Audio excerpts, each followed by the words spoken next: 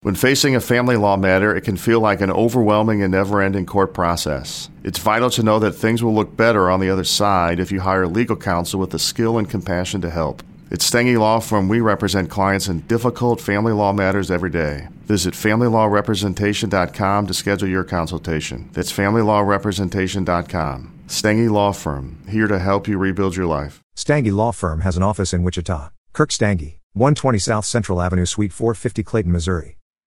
The Transformers franchise is back with a new movie hitting theaters this weekend. Like a horror movie villain, my old nemesis, rising once again from the grave, one bloody, decayed hand protruding out of the ground. So it is, old friend, once again, we do this dance.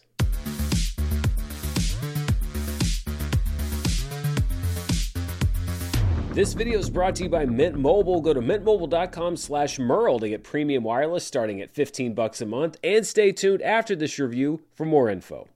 Hello everybody and welcome to my review of Transformers Rise of the Beast. Director Steven Caple Jr., whose last film was 2018's Creed II, hits the director's chair for this one. The screenplay is from a handful of writers, including Joby Harold, who also has story credit on next week's The Flash, which was written by Christina Hodson, who wrote the screenplay for Bumblebee, which was the previous feature in the Transformers franchise overall. What a tangled web we weave. We fast forward from Bumblebee's 1980s setting to 1994, where Optimus Prime and the Autobots are joined by the Maximals, animals who can transform to protect the world from Terrorcons, minions of the planet-eating ultimate bad guy Unicron. And one of the joys of getting older is that movies and TV shows are now being set in the past during the decades where you grew up. And so, being a young adult in the 1990s, I can now catch things like the fact that TLC's Waterfalls wasn't released as a single until 1995 and probably wouldn't be known by anybody in the part of 1994 in which this film appears to be set, or knowing that Hypnotized by the Notorious B.I.G. wouldn't come out for another 3 years after this film. And don't even get me started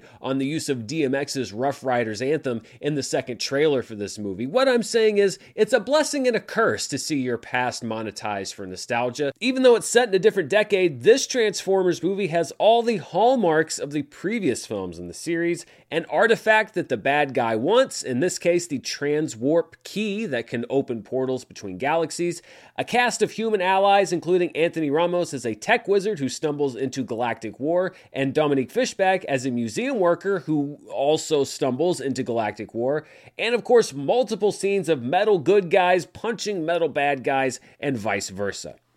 Stand down! A second time. Transformers Rise of the Beast is able to differentiate itself, however, from the other Transformers films proper, not including Bumblebee and the animated Transformers movie from the 80s, in that this movie is actually good. And I don't mean like, do you want to be kicked in the balls and punched in the face, and you choose punched in the face because punched in the face is good when compared to being kicked in the balls.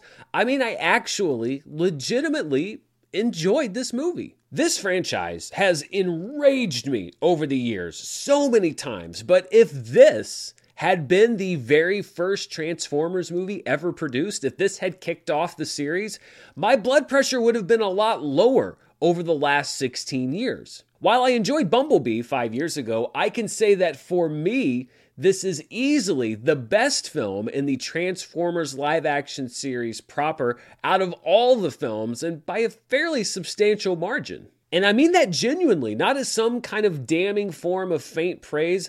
I watched the first Transformers film when I was 24 years old during the second administration of George W. Bush, 5 years before I ever even started working at Screen Junkies, and I can now say, as a graying 40-year-old man, that I have finally, legitimately enjoyed a film in the Transformers franchise. This isn't an exceptional film, don't get me wrong. The first 2/3 are pretty average with mostly stock characters and action sequences, but they didn't actively annoy me.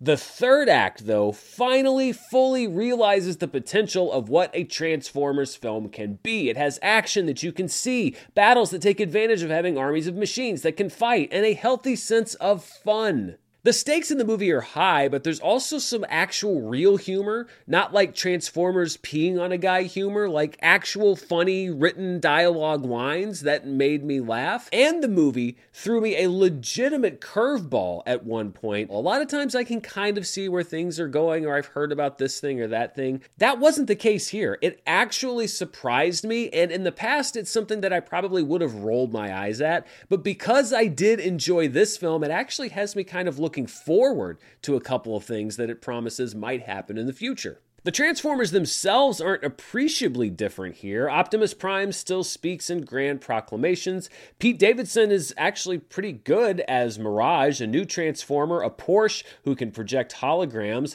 Ron Perlman voices Optimus Primal, actual name, the Gorilla Chief of the Maximals, and we get prestige actors like Michelle Yeoh and Peter Dinklage voicing supporting characters adequately and collecting a nice paycheck. Good for them. Maybe the Transformers feel different in this movie because for the first time, they have a director in Stephen Caple Jr. who actually seems to understand how to shoot them. Caple Jr. is as enthusiastic as Michael Bay seemed distracted in the director's chair and stages the action sequences in a way that allows us in the audience to finally soak in just how cool a machine versus machine battle can be. It's nice to see Optimus Prime fight without a shaky camera jammed into his face or focusing on a random sprocket in his midsection as the aspect ratio juggles with each shot. The humans are also tolerable here as Ramos and Fishback don't have to compete with a sprawling and disposable cast. We're allowed to actually like these two, and they both seem like real, competent people who have something to do instead of screaming in terror at evil machines for 2 hours.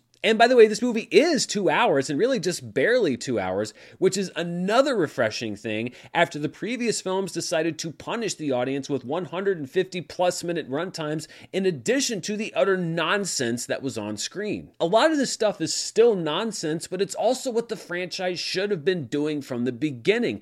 I don't mind dumb fun, but I do mind a movie that thinks I'm stupid, and this movie doesn't seem to think that I am stupid. Transformers: Rise of the Beast is often dumb, but also innocent and tolerable fun. It's slightly goofy entertainment, but really, was that so hard of a formula to crack? Sadly, I worry that previous installments in this franchise have burned audiences out to the point where they don't really care about a Transformers film anymore because they think that they've already seen what they have to offer. But this, to me, is what they should have been offering from the very beginning. It's not a children's movie. It's not a script that only speaks to 8-year-olds, and it's also not a script that's exclusively written for 35 to 45-year-old fans of the 80s cartoon franchise who take it deadly seriously. This really does feel like a throwback to the origins of what the Transformers were, which were very earnest-looking machines who were carrying out battles on a galactic scale, but we're also aware that they were doing it as a Saturday morning cartoon. This is the Saturday morning cartoon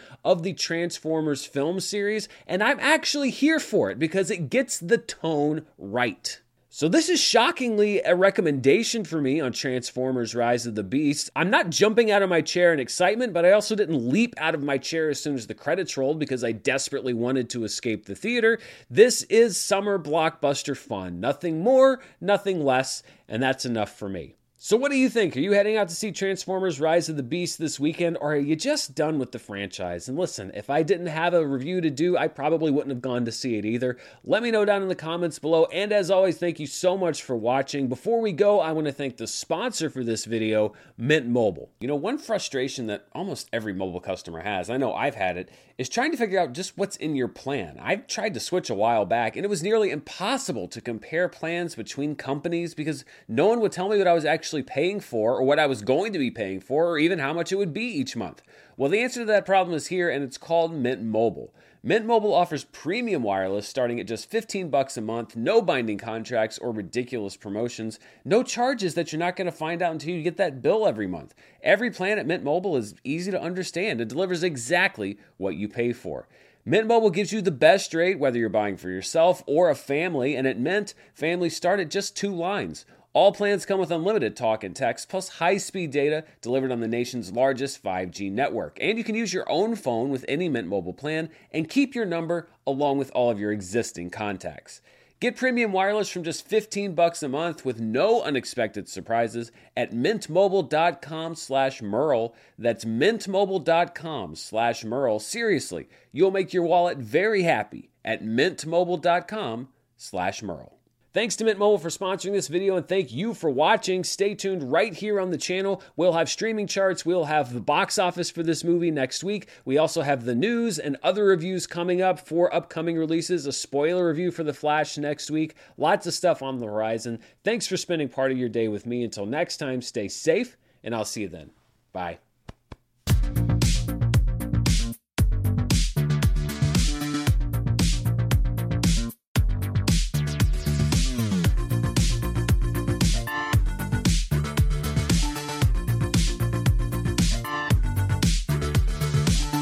Has the winter season taken a toll on your tile, upholstery, carpet? Call Cyclone Cleaners, 570-726-6200. For all your carpet, upholstery, and ceramic tile cleaning needs, it's Cyclone Cleaners, also offering odor treatment and soil and stain guard. Choose the only cleaning company that supplies the water to clean your home and disposes of it when they are finished. Call Cyclone Cleaners to schedule your cleaning today, 570-726-6200.